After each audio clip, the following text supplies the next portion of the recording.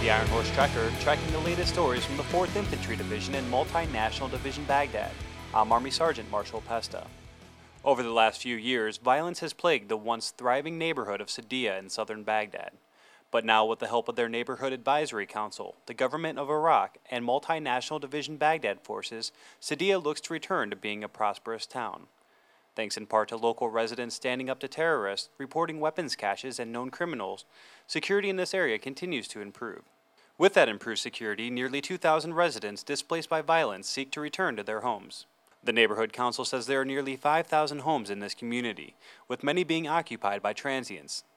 As the original owners return, the council helps relocate the settlers into surrounding communities. The process of returning the original homeowners and relocating the transients should be complete within the next 6 months. Along with the security gains, the residents and the government of Iraq work to not only improve the economy of the Saydiyah neighborhood, but also to develop critical infrastructure such as electricity, water, and area maintenance.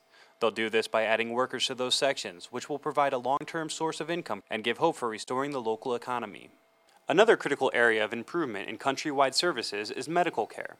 Specialist Christopher Herff explains how Multinational Division Baghdad soldiers assist the Iraqi Ministry of Health to improve this vital service.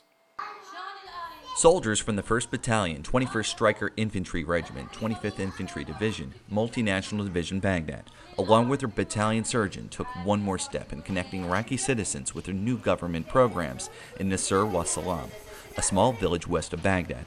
The government program is run by the Iraqi Ministry of Health and sponsors Iraqi children under 16 years old that have severe medical problems. For example, the 121st Assistant Civil Military Operations Officer, 1st Lieutenant Sean Skinner, recently examined a 5-year-old Iraqi boy suffering from a broken leg caused by a rare bone defect. 2 other children he examined that morning had a congenital heart defect. Once the Ministry of Health processes the paperwork and makes travel arrangements with the family, a family member will then escort the child to Baghdad for treatment.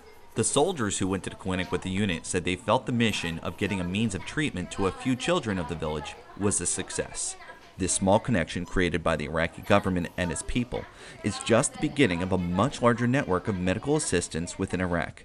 Reporting from Multinational Division Baghdad Public Affairs, I'm Specialist Christopher Herff. And that's all we have today on the Ironhorse Tracker.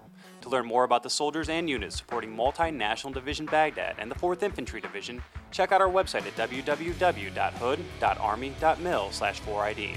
I'm Army Sergeant Marshal Pesta, Baghdad.